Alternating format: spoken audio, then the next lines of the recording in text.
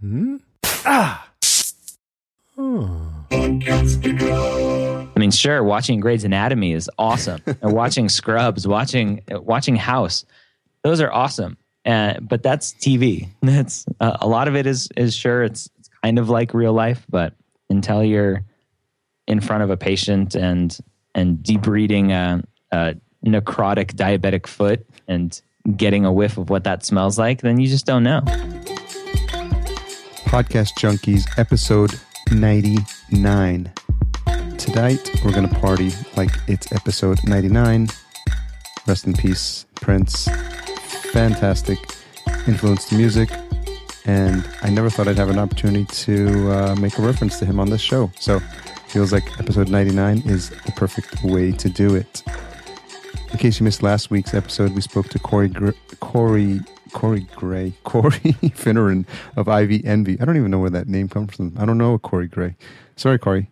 Ivy Envy, the Cubs podcast. It was a fascinating insight into someone who's normally pretty reserved and quiet. And unbeknownst to me, he has a really good sense of humor, and we had a lot of laughs. So check that out. He's also the host of Podcasters Group Therapy, which you might have heard him on. So that's episode 98. So this week, the call goes out to the doctor, Mr. Ryan Gray, and he's been podcasting since 2012. And he's got the Pre-Med podcast, and he does just a bang-up job, not only because he's a great podcaster, but he's very smart. He's, from my opinion, well-read, well-spoken. He is a bit of an introvert, but it's interesting with all that he's accomplished with his podcast that you would expect him to be an introvert when you meet him, but I think it's just a function of him feeling comfortable in his element. It's interesting. I have this question about something that people misunderstand about him. So you'll be interested to hear his answer. I got a good laugh out of it. But we had a great conversation covering everything from his 1992 Camaro to his time in the Air Force, and this idea of collaborating and not competing, which really caught my ear. So I hope you enjoy this conversation. We are well on our way to episode 100. But in the meantime, enjoy a conversation with a really interesting podcaster who seems to be doing everything right and really understands the business and the craft of podcasting, Ryan Gray. So, Ryan Gray, thank you so much for joining us on Podcast Junkies. Harry, it's my pleasure. I feel like this is a long time coming. We keep bumping into each other virtually and blabs and chats and Facebooks and Facebook Lives, and I can't keep track of all the different ways we can communicate now. I know. There's a new one coming every day. I saw a Blab replacement because Blab's kind of giving up on us as podcasters, and so I saw somebody testing out a Blab replacement yesterday on Facebook, which was awesome. Looks awesome. What was it called? I don't know off the top of my head. It was Joel Comm doing it, testing it. So if you go to Joel Comm's page, you can probably find it. But it had 6 boxes, and it was 16 by 9. It wasn't square. Nice. So it looked very good, and had the chat box on the side, just like Blab. Well, it seems like Blab did the groundwork for podcasters to see that that's a new medium for them, because I think it was touted as like Google Hangouts, but very so much easier to use. And then friendly for podcasting, and then there was little quirks about it that podcasters didn't like. So I think if someone could, like you said, the 16 by 9, add more people, then you might actually have something and have an immediate audience with podcasters. I think so. Yeah, I think they definitely showed us podcasters options and what could be possible in a different format. Did you invest a lot of time in it, or were you just more of a consumer when it comes to Blab? I did a couple Blabs with my community, and they seemed to enjoy it. I recorded one and released it as a podcast, and I think they loved being a part of it and getting involved. The technology wasn't hard, so I don't think that's a huge barrier. It's just a matter of letting them know it's there. I think that was the biggest complaint, was like, oh, I didn't know you were doing this. Why can't you let us know ahead of time? But it was fun. My biggest problem that I had with Blab, again, doing it for a podcast, I want to limit who's there. And with Blab, because at least when I was testing it, I couldn't make anything private. Yeah. I would have random people coming in from all over the world that just wanted to practice their English. and as the host and person who's letting people in, there's a lot of things that you're trying to juggle, and to screen people coming in was just one extra step that you would have to do, and it's just a lot of work. I think New Media Show, Todd Cochran and Rob Greenlee were using it for their show, and I think they were able to control people because they were saying, "What's your podcast?" and or say something. I don't know what's the password, I guess, in order to get in. Because I think initially they would just have people coming on and just trolling the board. Yeah, it's interesting. Did you have anyone trolling your board? Oh yeah. Like literally, somebody come in. Yeah, I am in Kazakhstan and I want to learn English. And I was like, oh, get them off my seat. Did you? So, are you a proponent of trying out new platforms are you like an early adopter, or are you just wait and see attitude? I don't know. I am a huge early adopter with technology, like gizmos and gadgets. I troll Kickstarter all the time and have wasted way too much money on there.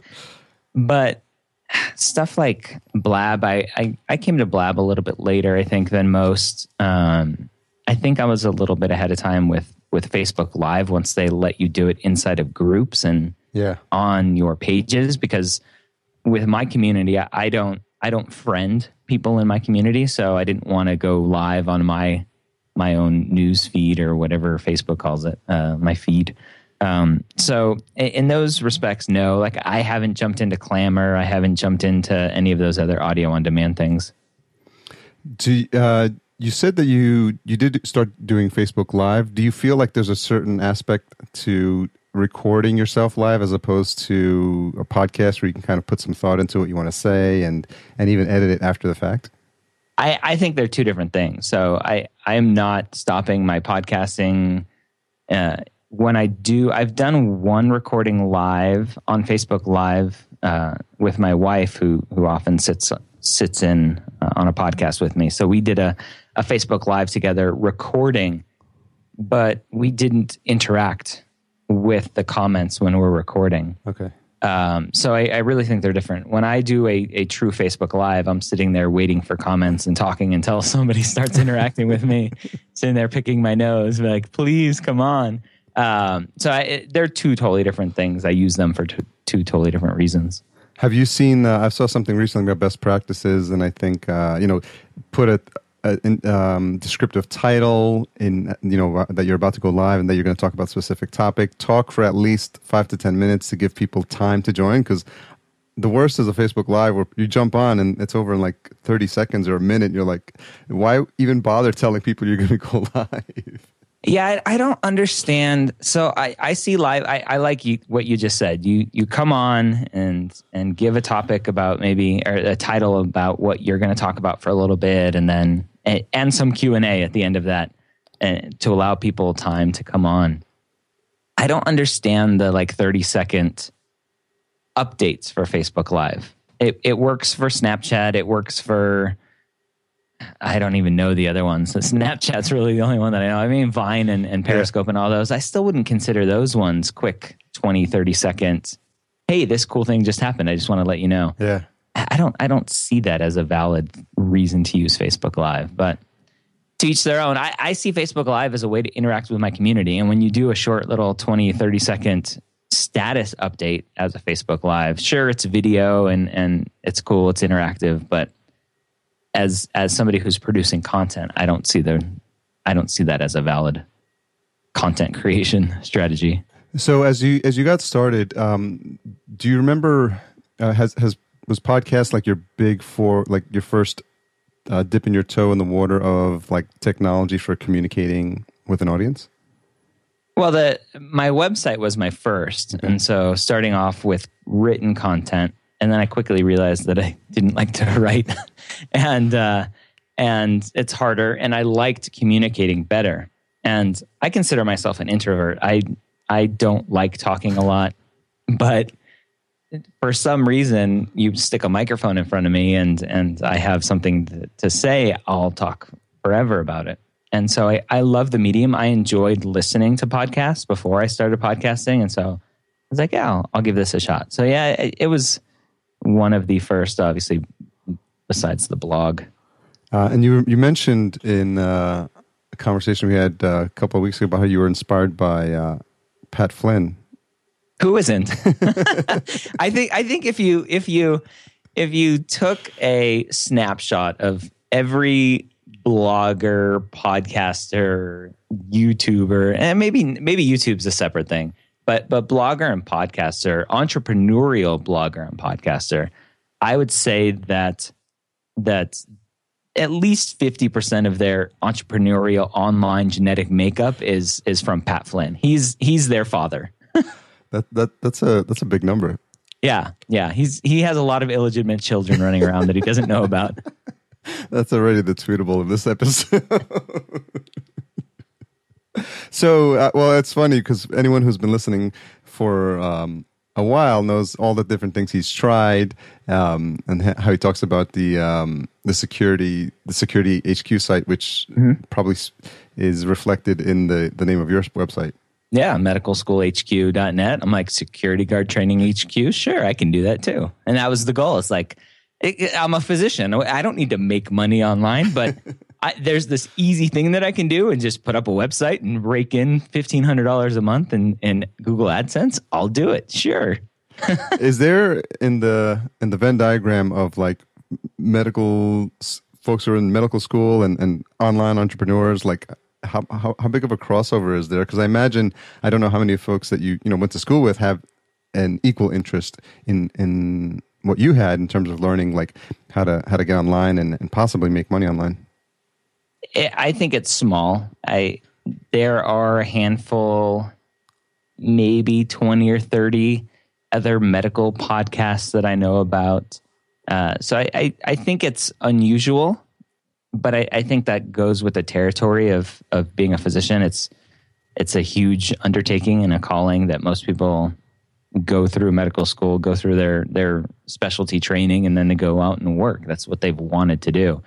And for me, I've always been a creator. In high school, I wanted to start an eBay wholesale business. So I found a place to wholesale. My first thing and my last one was JBL speakers, like huge tower speakers. Oh, yeah. Yeah, like the worst things to ship in the world. and somebody from Spain bought them off of eBay. And of course, I didn't know anything about customs and paying all of that stuff. And so I got royally screwed. And that was the last thing I did there.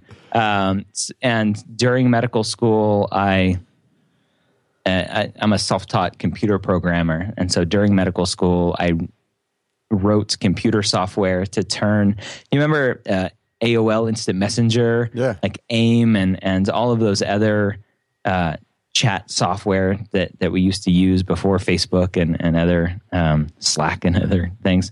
I wanted to use a new one, again, being an early adopter of this new software that was out there, but I wanted all my history logs to come with me from AIM into this new software. And so I wrote a piece of software that would convert all my old logs into whatever format the new software was using. Was it ICQ? So ICQ was one of them. Digsby was the one that I started using. I remember Digsby. Yeah. Wow. I hadn't thought of Digsby in years. Yeah. Yeah, because Digsby was cross-platform. Digsby was cross-platform. Yes, that's right. Wow. Yeah. And it's amazing. It was logconverter.com. I think the site's down now. But I wrote this software and I put it out there for free. And then people started coming to me like, hey, I use this software. Can you do the same thing? And so I wrote plugins for it. And I think it supported like 19 or 20 different pieces of software. Wow. And I ended up selling it to another company that did other things in the chat world. And they folded like a year or two later. So I've always been one to build and tinker and And so this is just the next progression of that. Is it safe to say that wasn't a $1 million sale? It was not. It was I became $1,000-aire very, very quickly. Overnight. Overnight. Yeah. I mean, I think I made like $1,500 on it. What's funny is that you said during medical school, like in your spare time, like that seems like, I don't know that most medical students would think that they have a lot of spare time. Yeah. It's poor decision making on my part, but it's just my makeup. I would, my girlfriend at the time, who's now my wife, I would tuck her into bed and then stay up until like 6 o'clock in the morning working on software. Well, I mean, it's those AOL days were pretty exciting. I mean, I remember I was, I think, up at my parents' house, and all they had was AOL, but it was literally like AOL was the only gateway to the internet, and the page loads were like ridiculous, like bar by bar, like for every image. And I remember one night stumbled into this site about like Egyptian hieroglyphics, and I was literally on there for like 3 or 4 hours, and took me forever to read all the pages, but I was just like fascinated that I had this connection to like a library of information that in the past I'd have to go to a physical library to do that, but it was just like a peek into what's possible, and now it's just a crazy rabbit hole. AOL chat room, right? ASL, right? Eight sex location. Good old days. AOL still around, right? I think so. Yeah, I think I see occasionally AOL emails. So, are you an audiophile? For deciding on JBL speakers? No. I think as a high school student, I had a 1992 Camaro RS. I lived in Florida at the time, so it was a very Florida car, and I had a subwoofer enclosure built into the back. If people picture this car, the trunk, so it had the hatch that opened up, the big piece of glass that opened up, and then the trunk was weird. It had this huge kind of divot. I don't even know what to call it, but it was just awkward. But it was a perfect spot to build a box for a subwoofer. And so in those days, I was that cool teenage boy that was cranking tunes. Was this high school? Oh yeah. So I mean, in high school, like everything revolves around your ride and and the boombox you can set up inside. Do you remember a magazine called Crutchfields? Yes. So Crutchfield was the like magazine for all this like audiophile stuff. All the toys. Yeah, all the toys, and I remember they had all the setups for some stuff you could put in your auto too. But I remember at one point I had a fascination with a Monte Carlo SS. Thank God I never bought one, because it's like it would have been the biggest mistake ever. It wouldn't have been, it would have been like some used Monte Carlo SS. But I don't know if there was like I think a 9-month period, and I was like, I want that car. Pure Guido mobile too, by the way. Nothing against Guidos, but I grew up in just outside New York City, so big influence on the East Coast. Did you have so you had like basically Smokey and the Bandit mobile? Yeah, I wouldn't call it a Smokey and the Bandit mobile, but yeah, a couple of years later. And so did the subwoofer work? Did you get chicks? Oh yeah. Of course. Look at me. For all of you listening, just picture me. Yes, pure specimen of Adonishood. Yeah, no, it worked well enough. Very good. And so, but it seems like you, is there a tinkering nature to you? Like always, trying new things or testing new things out? Fix it until it's broken. Yeah. That's my motto. I don't understand the hesitation from the older generations of not wanting to click a button or do something because they're afraid it's going to break. I want to break it. Let me try to break it. So then I learn how to fix it. I think that's why I like software development too. I love beta testing other people's software because I'm like, I'll break it for you. I'll figure out where the bugs are. So there's definitely a tinker. I grew up. My stepdad, my dad were both into cars, building cars. So I grew up around fixing things and building things. Yeah, I definitely can appreciate a little bit of that because growing up, my dad's like, you're going to change the brakes on your car. You're going to change the oil. I'm like, what? And so we'd get the car up on the mounts, and he's like, okay, this is how you change the oil, and this is how. And I'm like, do you know that if I don't do this right, I could possibly die in this vehicle? He's like, well, don't worry about it. We'll figure it out. Like shocks, brakes, like all that stuff. I mean, I totally appreciate it. Obviously, I don't do any of that now because just we don't have the space. But I mean, in a pinch, even simple stuff like people get freaked out with changing tires, Yeah. But so what's the earliest thing you tinkered around with that you can remember? Oh, man. I don't know if I can. I have a terrible memory for most things. My wife says I need to keep a scrapbook of my life so I can remember things. Evernote. I think, yeah, that's it. I really think the biggest things that I used to tinker with was building computers. And so, I mean, I grew up in the age where we had our Pentium 266 processors, and so lots of custom computers and building things then. And so my wife loves telling a story. In medical school, our first year of medical school, we lived in dorms on campus, and she lived in one dorm, I lived in another. And there was a night where she wanted to stay over. And I'm sorry for all of you that don't believe in living together pre-marriage, but she would stay over sometimes. And there was one time where I was busy building a home theater computer. And I had computer parts just all over my bed, and I was building it. And it's like, nope, you can't stay over tonight. My mistress, the computer is here. Yeah, that's what priorities. Man. Yeah. So is that the one you're most proud of, in terms of computers? I love building computers. Yeah, well, my most proud, the one that I brag about all the time is, again, during medical school, to go along with my home theater computer, I needed a place to store movies, right? And of course, all legally downloaded and ripped movies. I would never do it any other way. But I built I don't know if I was overcompensating for something. I built a 13 terabyte server. Whoa. That would live in our closet to house all the movies and stuff that it would stream to the home theater computer. Is that still up and running? No, I got over that very quickly. I moved with it once, and the thing weighed like 100 pounds. Jeez. And I think I was done with it then. As technology has evolved, I've learned to use better, cheaper things, and so I use an Apple TV now with a computer that stores movies, and I use Plex to stream it all. So things have become easier, and I've gotten rid of the other.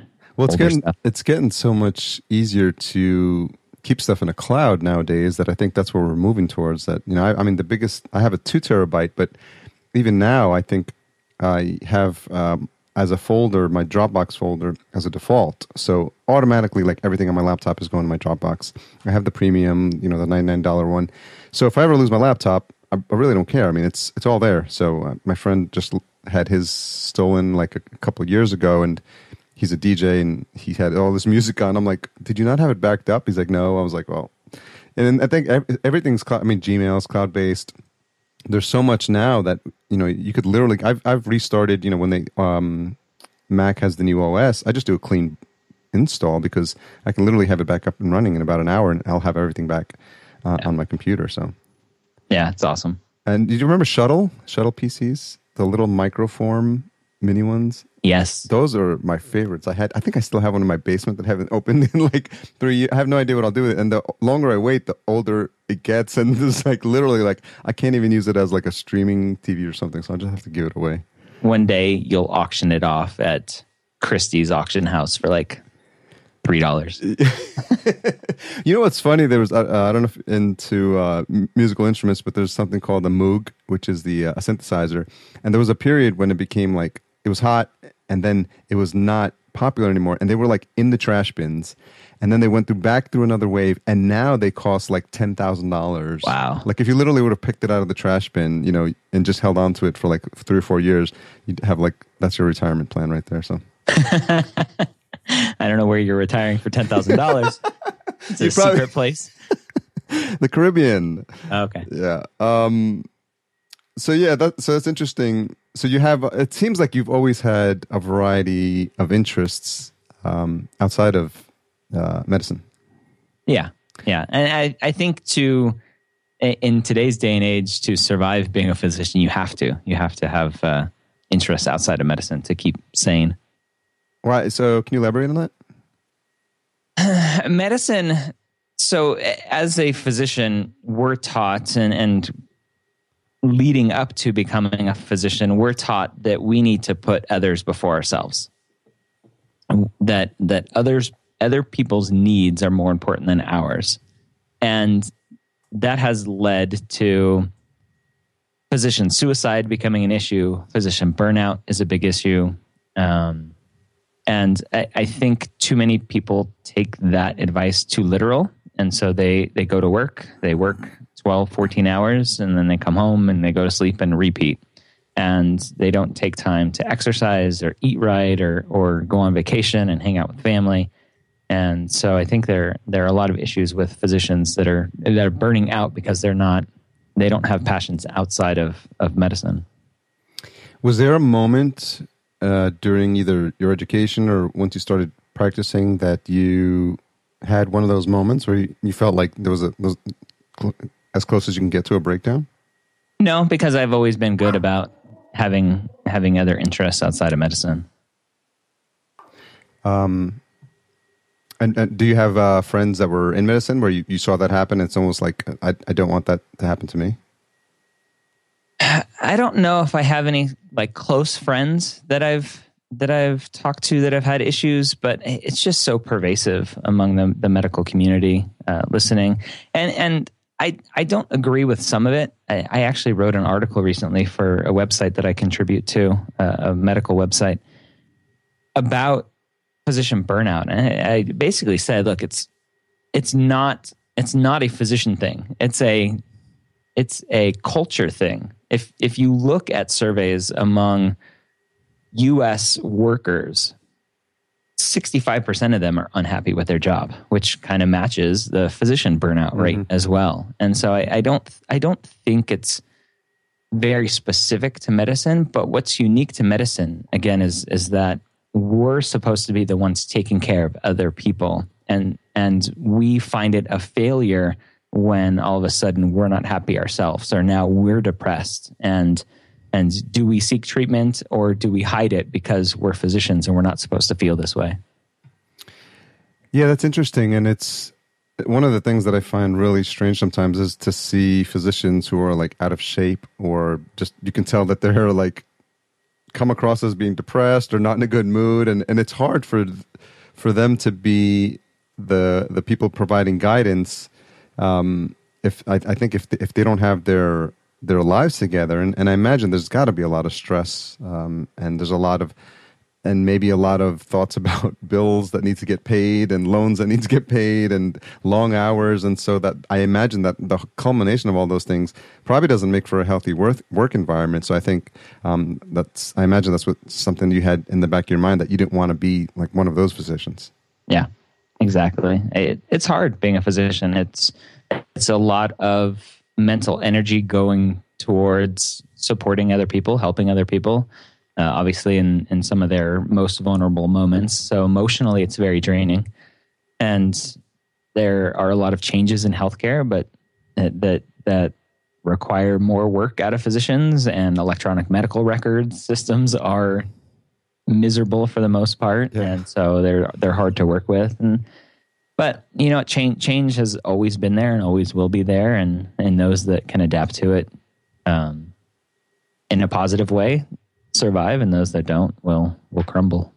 Yeah, it's one of those systems where there's some aspects of it that are so antiquated that you just like scratch your head. Like I literally had to go to 2 doctors' offices in one day, and each one gave me a clipboard with like 10 pages of paper on, literally like the old fashioned, like, here, fill this out. Yeah. And I'm sitting there for like 15 minutes and just, it was compounded because I went to the next doctor's and they give me like the same forms. I'm like, come on, man, there's got to be a better way to do this stuff. Yeah. And if the first doctor's office wanted to send the forms to the second doctor's office, it's done through a fax. And it's very easy to spot physicians out in the wild because they're wearing pagers. So it's very unique still. So when was you had the inkling in your mind about, taking all the experience you've had in pre-med and then getting on a microphone and starting a podcast about it? It started, so I graduated medical school in 2009, and I went through the Air Force. The Air Force paid for my medical school.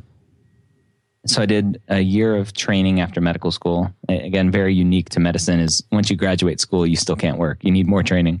And in 2010, I started my active duty commitment to the Air Force. And it was then that I started having conversations with students, or not students, but young airmen, 18, 19-year-old kids that were interested in becoming physicians. And they said, what's it like to go to medical school? Or what'd you have to do? What are the steps? And I realized that I would sit down and talk to them for an hour and a half, 2 hours. And I liked talking about it. And I think it was a couple of years later or within that year listening to, and again, I don't know how I stumbled into podcasts. I don't know how I stumbled listening to Internet Business Mastery was the kind of thing from what I remember, the first business podcast that I was listening to, which led me to Pat Flynn. Yeah. So I guess if we're calling Pat Flynn the dad of 50% of the people out here, then the Internet Business Mastery guys are the grandfathers. And so listening to Pat Flynn, it's like, oh, I can have this website. And again, that's really how it started. It's like, I can have this website. I want to put out good information. The largest website that students go to for information to get into medical school is a very cutthroat site. It's a form. So lots of anonymity, and people will say lots of hurtful things when they're anonymous.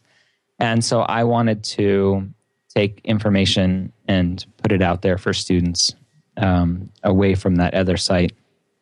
And so I did that March of 2012. I started that, and then realizing that I didn't like the written content, that I liked talking more into a podcast. I started the podcast November of 2012. So did you have an idea about the format? Or obviously, we keep mentioning Pat. Were you using his show as a model? And did you think about frequency? Did you think about length of the show? Did you think about, segments, if any, that you were going to organize the content into? No, I just started talking. The first couple episodes were solo episodes where I just had some ideas for content. And actually, my first episode is kind of an intro episode all about me. And I read it. I was that nervous. I had a friend who's like, "Were you reading that?" I was like, "Yes, I was." But I put it out there and I started. So I didn't have any grand plans. I didn't have a huge content calendar created. I still don't. I have just reached out to people that I thought would be interesting to bring on the show, have an interesting story to tell, are experts in some aspect of the process, and I just reach out to them. And I think if you look over all my episodes, the average is about 38, 39 minutes, but I don't have any specific segments or time lengths or anything. Well, I imagine part of it is in your nature to just, what you say, just press the button and see if it breaks. Yes. Yeah. Fix it until it's broken. Yeah. And then, the other is this aspect that we hear a lot in this community of just getting started, right? There's never going to be a perfect moment. You should have started probably 6 months ago, and you hear people that have the first 3 episodes already sitting on their computer for a year. Oh, I did that. Yeah. I had 3 episodes published, not published, but recorded on my Blue Yeti microphone, right?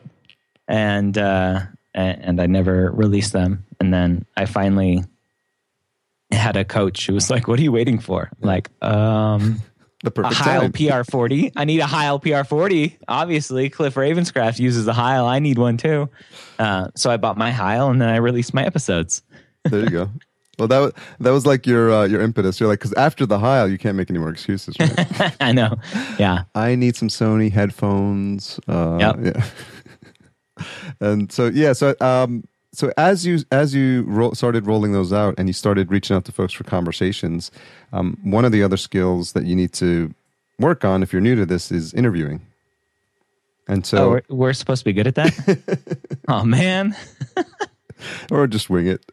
Well, what's so funny is that the best interviewers sound incredibly natural, and they don't sound like they're just following a certain script. So I'm wondering how you've matured, since you started in terms of how you handle your interviews. It's something that I've grown into. Obviously, starting off, it's hard. I wonder, and it's weird. This just came to me as I was trying to think of an answer for you, but I wonder how much being a physician has helped, because as a physician, we're interviewing patients all the time. Yeah. And so we're asking questions, we're listening and formulating our next questions. But to begin with, I would have show prep done with questions that I want to ask. And I did that probably for a year or so. And that's morphed into not really doing any research into the people that I have on the show, other than the research that made me interested in them to begin with. So now I have a conversation with them, and I literally put on my pre-med shoes, because I've been there, I've done that, and that's who my audience is. So my audience are people that want to go to medical school for the most part. And I ask questions as if I'm my audience member. And that's how I let the conversations go. That's how I'll do a brief before we interview, and the people are asking me, what questions are you going to ask? Or how am I going to know if I'm going off on a tangent? I'm like, if you go off on a tangent, it's probably for a good reason, and it's probably going to be interesting. And so very rarely do I have to cut people off and be like, okay, we're going a little bit too far off into the weeds here. So it's become something that I'm more comfortable doing, because I know that my audience, from feedback, my audience enjoys that type of conversation. Have you had conversations where you're in the course of the interview and you feel like, there's some where you feel like you're in a moment, or you're in a zone, or you're getting the guest to reveal something that is a result of how comfortable you're making them feel on the podcast? I don't know if I've ever had those kind of moments. I don't think that's the kind of information that I'm ever going for. So I don't think I've had those moments. I've definitely had moments where I'm just like, please just say something. Like, why don't you answer my question? Why are you making this so hard?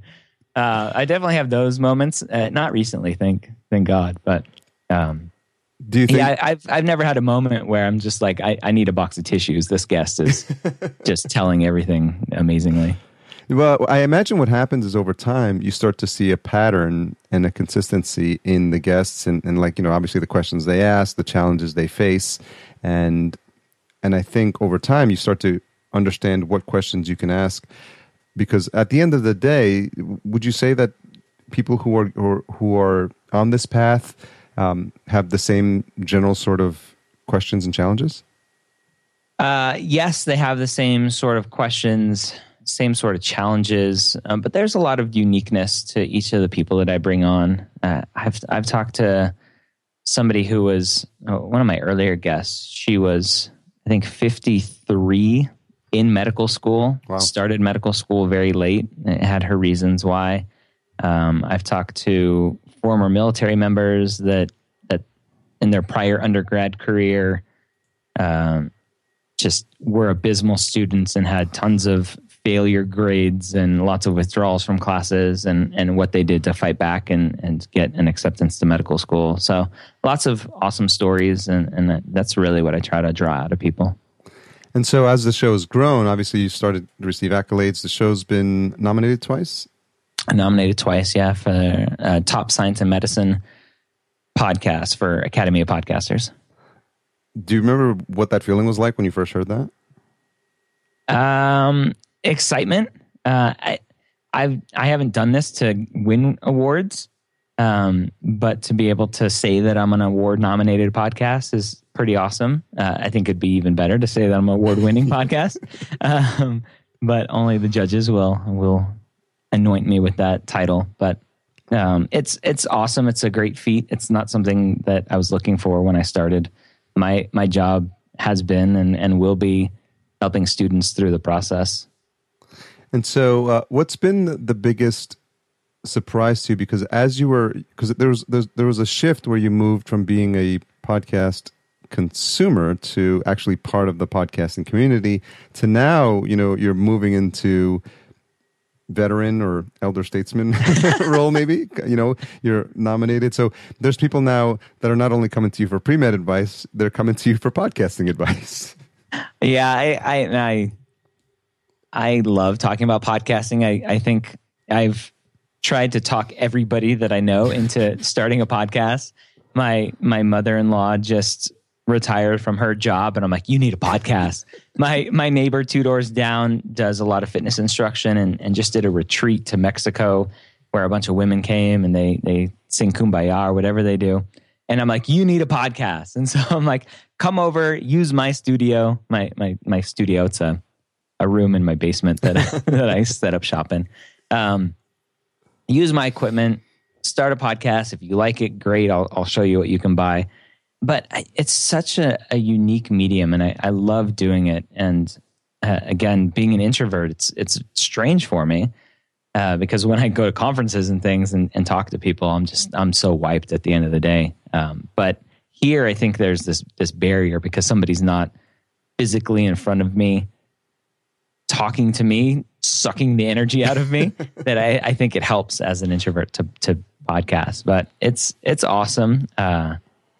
Yeah, I have no idea where that question was or where I was going, but so I'm gonna make a horrible medical / podcasting pun. So it's safe to say you have good podside manner. I have good podside manner. Yeah, I love that. I do. I think I do. Yeah. So I've been doing it for over 3.5 years now. I think this week I release, as we're recording this, I get to release episode 188. And that's 188 episodes once a week for 188 weeks. I haven't missed a week yet. It's a big deal. Yeah. Well, especially with this idea of being consistent, staying motivated, and looking for ways to continue to inspire and maybe even be inspired by your listeners. Because I imagine at some point, as your show gets more popular, now not only is it the guests that you interact with, but it's the listeners too, right? Yeah, all three of them. And they're a great bunch of listeners. Yeah. I have a private Facebook group, a closed group that people have to request to join. And that's up over 1,600 members now. It's super active, tons of conversations going on. I've taken a field, I'll call it a field, but a path, being pre-med, very cutthroat, very competitive. There are about, I think last I looked, 60,000 students that apply to medical school every year, somewhere around there. Wow. And 20-ish thousand, 25,000, 26,000 that get in. So students think that they have to be competitive among their classmates. They have to do whatever they can to gain an advantage ahead of their classmates, whether that's withholding information from them or giving them false information on purpose. And the motto of my podcast has always been collaboration, not competition. If you are meant to have a seat in medical school, if your grades are good enough, if your test scores are good enough, if you've proven to me that you want to be a physician, that you know what it's like, that you're willing to put in the work, then you'll get into medical school. There are plenty of people applying that don't have good grades, that don't have good test scores, that are only doing it because their mom or dad wants them to. And those ones are easy to weed out. So it's hard to come up with content on a weekly basis. There's definitely been times I release on Wednesdays, and there's definitely been times Tuesday night at like 10 o'clock at night where I'm like, honey, my wife's a physician as well. I'm like, I don't have a podcast for tomorrow. You want to come record something with me? I have no idea what we're going to talk about, but thank God people email in questions. And so a lot of our last minute podcasts are Q&A episodes. Sounds like you should have like a jar of random ideas, and just for just such an emergency, and just put like 100 words in there, and then eventually, when you get to those times when you don't know what you're going to do, you're like, all right, we're at that point, and you just do it on the air, and like, today we're going to talk about pickles. All right, go. Yeah. Pickles and medicine. Yeah, yep. I'm sure you could tie those in together. I was wondering when you were talking about parents, and it's a big deal in certain communities, and I'm wondering if you noticed that with certain communities, there's a trend towards the parents really pushing the child to study medicine. Oh yeah, yeah. And those are the students that aren't happy, are probably the worst out of the bunch, because they're not doing it because they want to. And to sacrifice 4 years of your undergrad, 4 years of medical school, at least 3 years of residency to come out into a career where you have to work hard. You get compensated well, but you have to work hard. And you're, again, being in an environment where you're taking care of people in some of their most vulnerable moments. Maybe you don't like to be around sick people. Yeah. You either do or you don't. And a lot of people don't. And that's why it's important to go out and get some experience to make sure you like being around sick people. I mean, sure, watching Grey's Anatomy is awesome. And watching Scrubs, watching House, those are awesome. But that's TV. That's a lot of it is sure, it's kind of like real life, but until you're in front of a patient and deep reading a necrotic diabetic foot and getting a whiff of what that smells like, then you just don't know. That sounds so intriguing. I'm wondering, having done this for now close to 4 years, or have you hit the 4 year mark? November of 2016 will be 4 years. So there's got to be some success stories now too. People that started listening or engaged with you early on that have finished their medical school. I am to a point where a lot of my early listeners are probably in their third year of medical school. Okay. So yeah, I get a lot of emails, which is awesome. My last week's episode was a Canadian student, and Canada has a very similar system to ours for medical school, but it's very hard to get into Canadian medical schools because they don't have a lot of them. And she emailed me just kind of out of the blue saying, "Hey, I just want to let you know I was just accepted to 2 Canadian medical schools. I couldn't have done it without listening to your podcasts. Thank you very much."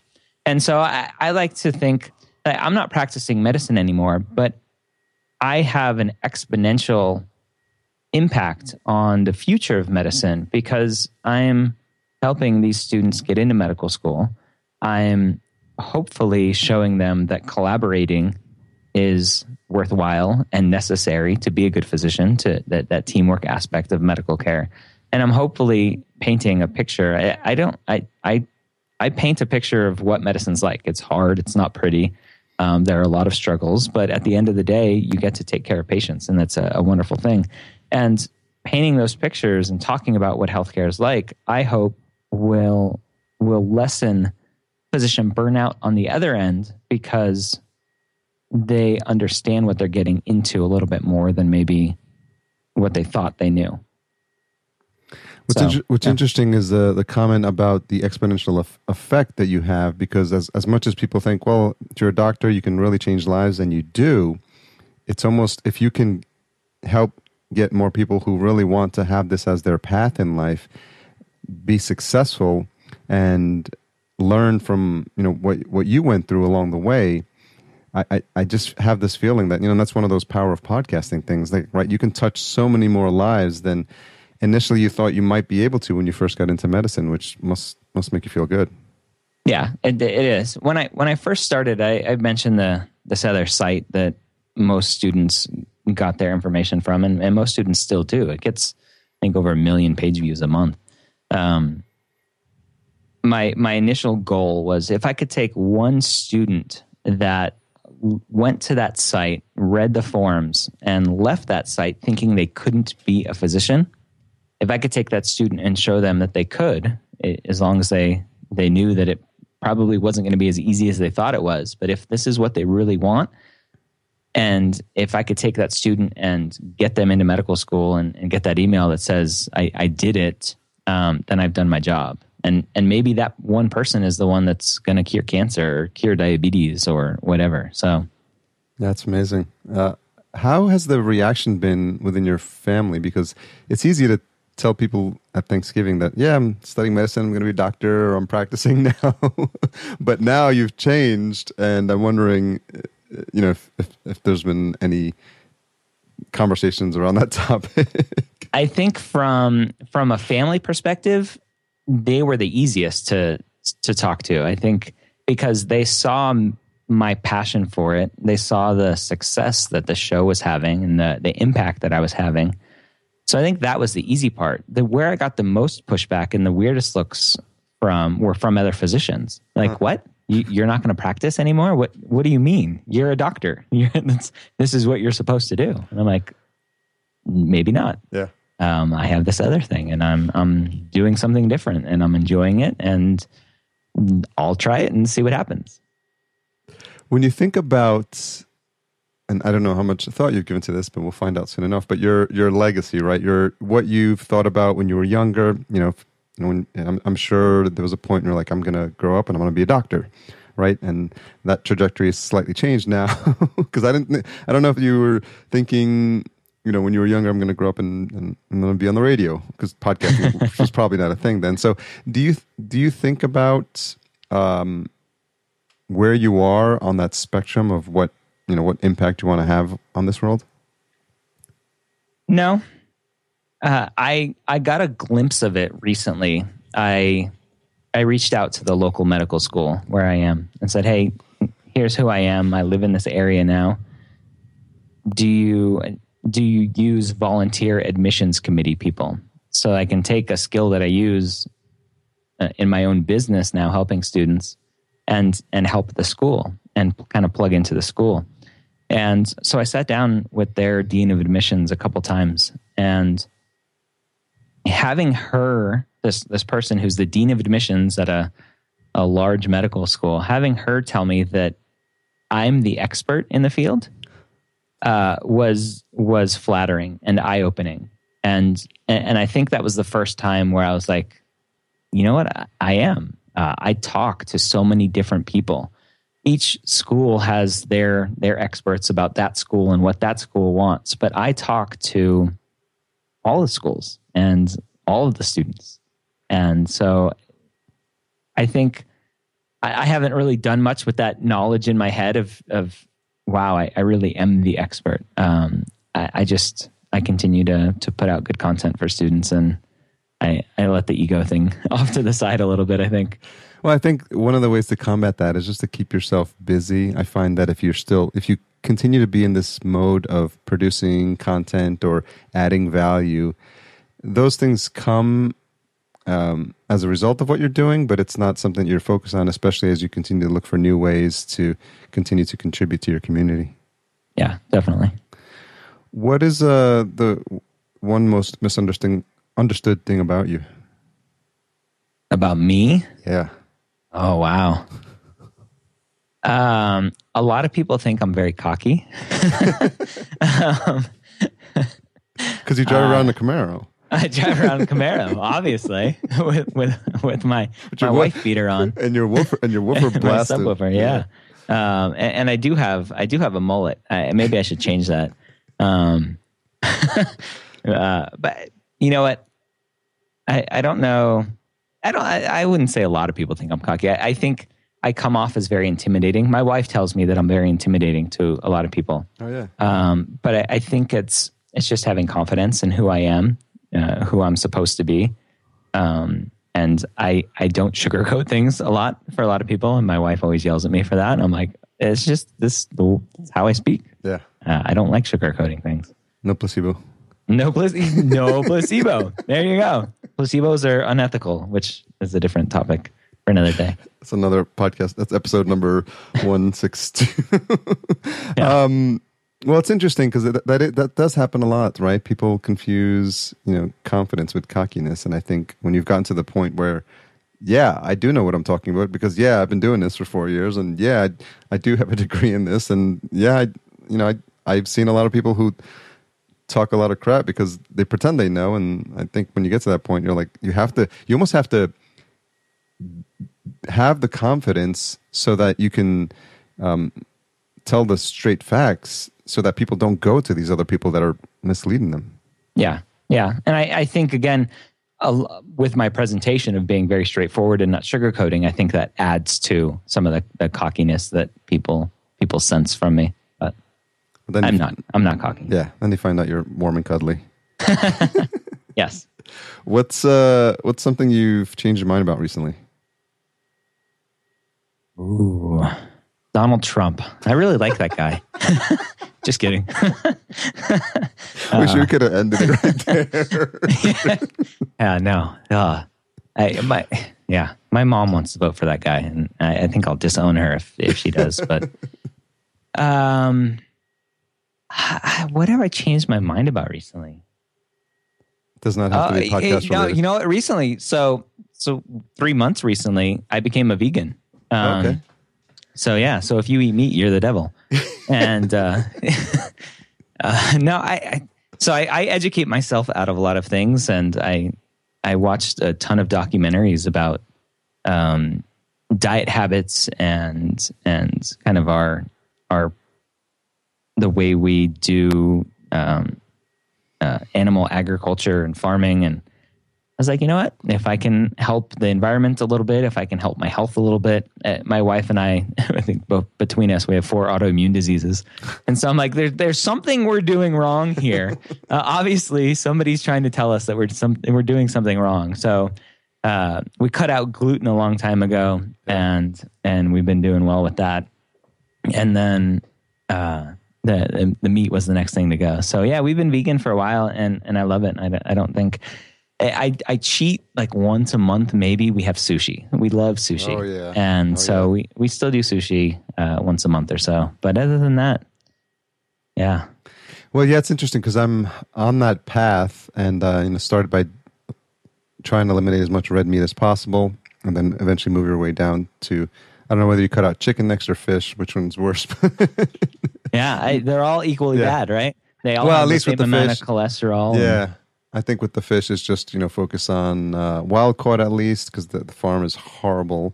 And so you just try to do the little things in incremental steps. And I think you do have to do it as a household, because I can't imagine like a steak eater and a vegan in the same house. Yeah. We have a 2-year-old daughter that we haven't switched over yet. Obviously, she has some health issues too. And so we're just, whatever she'll eat, we feed her. And I think it's a matter of looking for interesting ways to make your cuisine or your planning like more palatable, right? Because I think people have this limited view of like, oh, you're vegan, that means you just literally eat like lettuce and carrots. And do you even cook, or do you just go out to your yard and munch on the grass? Yeah. So I imagine you've been creative in the ways you prepare your meals. Yeah, so we're lucky. We have a nanny who does our cooking, which is awesome. And so we told her, we're like, yeah, so we need you to cook vegan now. So we got some cookbooks for her, and we still pick our meals, and she cooks them, and they're phenomenal. Like last night we had vegan lasagna, which is amazing. Vegan, gluten-free lasagna. It's delicious. Yeah, and you wouldn't think that was possible. Yeah. Vegan tacos with quinoa. It's amazing. Yeah, we went to a retreat in Costa Rica, and it was a week-long yoga retreat, but it was all vegan. And it was just amazing how full we were every single day. And they were just making cashew milk and like this chia seed pudding and just crazy stuff that normally we don't find or take the time to make. But when you make it, it fills you up, and it tastes really good. Yeah. Yeah. It's awesome. And then when I'm out traveling's hard as a gluten-free vegan. Yeah. So I frequent Chipotle. Chipotle's amazing. I was traveling recently for 5 days, and I ate Chipotle 7 times, I think. Yeah, there was a period when I was doing vegetarian, and I was like, Chipotle. Well, yeah, I mean, I imagine at some point there'll be more options out there, but for now, I think you work with what you got. Yeah, and I live in Boulder. I live right outside of Boulder, so there's a bunch of other weirdos like me living in the area. So it's easy around here. I got excited. There was a vegan donut shop that opened up nearby here. And, and I was talking to the girl, and she was like, yeah, Leonardo DiCaprio stopped by the other day. That's awesome. Yeah, I cut out added sugar too, so I wouldn't eat that either. My diet's very hard. Well, I think you work with what you have, and then over time that you just usually, I mean, once you start the planning and you have the food, then, you'll come to a point where you don't know any better or you don't know any different, and you're happy with the path that you're on. And I imagine that has your health started to change already? I think so. Yeah. I've lost when I cut out sugar, I lost like 20 pounds, just from cutting out sugar and obviously exercising. But I don't feel as bad after I have meals now. I was diagnosed with MS a couple of years ago, and I went off my medication, and so I'm just trying to do it through lifestyle and diet. My physicians don't know I've stopped my medicine yet, but maybe I should tell them that. Now they do. Yeah. Sorry, doctor. My wife's a neurologist, so I got her kind of blessing. the home blessing. Yeah. Well, Ryan, I think we've covered the gamut here on this on this interview, and so I think you don't want to talk about Trump anymore. I literally, like, if you put anything related to Trump, that's more than just a meme on my Facebook feed, you will get blocked. Because I learned months ago that you can actually have a decent Facebook feed if you just block the right people. Yeah. So that's definitely in full effect. And I give you one pass on like a stupid post, and then after that I'm like, no, sorry. Yeah. So thank you so much for taking the time. No, I think listeners know a little bit more about you than they might not have known previously. And if you can pull up any high school pictures of you with that mullet, I'd love to put them in the show notes. Never had a mullet, thank God. I'm actually pretty bald from the military. Keep my hair very close. That's true. That's true. But so thanks for taking the time to come on the show. Thank you. Where's the best place for folks to track you down? Medicalschoolhq.net. And you are going to be at Podcast Movement? I will be. I'm speaking one of the PMX talks on the 6th, and then the award ceremony, I'll be there, hopefully accepting my award for Top Science and Medicine podcast. Who are you up against? Lots of good people. Unfortunately, yeah. Well, I think at the end of the day, like all nominees say, it's just an honor to be nominated, right? It is. Next year, Hall of Fame. That's what I want. Okay. That's good. You're on Jared, are you listening? Hall of Fame. You're on the right path. Yeah. I wish you continued success with the show, because you're really kicking ass, and you're, for the listeners who are just now being introduced to Ryan, he's a well-respected member of the podcast community, and I'm glad I got the ability to chat with you further, and hopefully this time in Podcast Movement we can hang out a little bit. Yeah, stop avoiding me. I'm the guy with the orange shirt. It's hard to miss me. Yes, we will definitely connect. All right, very cool. Have a fantastic day. Thanks, you too. So how about that conversation with Ryan? He's really a quiet guy, and a lot of podcasters talk about being introverted. And he, for the most part, he was that way in person when I recently saw him at Podcast Movement. But what was interesting is that he's got this subtle sense of humor, and sometimes this mischievous grin on his face. So it was nice to have had interviewed him, and then getting to hang out with him at Podcast Movement was a blast. As you may have seen in some of my postings on social media, I can't really stop talking about it. What a great time that I had. I was thinking to put together an episode around what I was feeling, and that might come out before this one does, but then recorded after it in true podcast host style. But I really love the fact that he took his initial interest in entrepreneurship, selling JBL speakers, and writing programs, and is familiar with ICQ and has been through the entrepreneurial ups and downs, and has come to realize over time and through listening to shows like Internet Business Mastery that it's all about collaboration, not competition. And I think that's why he has so many success stories when it comes to what he's doing with his podcast, and how he's able to build a little bit of a pre-med student HQ, which is fitting given his domain name, and empire. I hesitate to call it that, but it's growing, and I think it just shows that he's on the right path. So I'm happy for him and what he's doing. He's a really nice guy, well deserving of all the success. So if you are new to the show, then you'd probably like to know that we are on the Podcastica Network. And what it is, it's a collection of shows and friends of mine that cover everything from fan-based shows to a meditation podcast to one on Radio Film Diaries, Radio Film Schools. Radio Film School. Can't talk today. And we've also had the podcast producers, Jessica and Corey, who were very fun to hang out with. So I got to see them. I got to see Jason Kambasi, our our fearless leader of Podcastica there as well. So I think you'll hear me talk about this for several weeks, I think, because I'm still buzzing. I'm still on the high. And I think it's really cool that we all get together once a year, and hopefully more often if I make it to some of the other podcasts. Apologies for the sirens in the background. But I think it's just interesting to connect and put, I've had faces to names before. Jason and I have hung out before, but I think it's interesting to really have a conversation, a hallway conversation with people who you admire and whose opinions are on podcasts that you trust. So I hope that many of you can use that opportunity and do that for yourselves. So we are one away from 100. I can't wait for you guys to hear it. It's going to be absolutely amazing, completely off the cuff, and we talk very little about podcasting. So thanks again to Ryan for being a good sport. I'll let you know the retention hashtag in a second. But we have a sponsor, this week's sponsor. It's brought to you by CastSource. And again, it's a service for podcasters. And it's for those that understand the importance of repurposing content and converting your existing audio into a full transcript, which I think is an amazing idea. Go to Transcript. It's a transcription service created for podcasters. It gives you proofread transcriptions, custom formatting suitable for emails and PDFs, and for your blog. They've got a workflow that works for you. You can use Dropbox, Google Drive, whatever it is, they can accommodate it.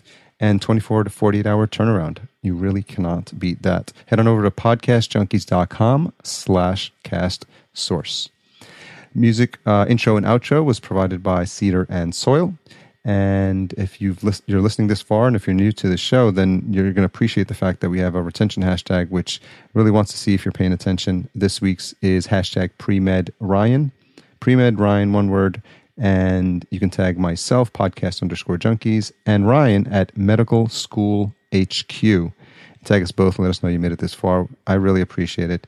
I'm extremely happy to get into this centennial home stretch with you guys.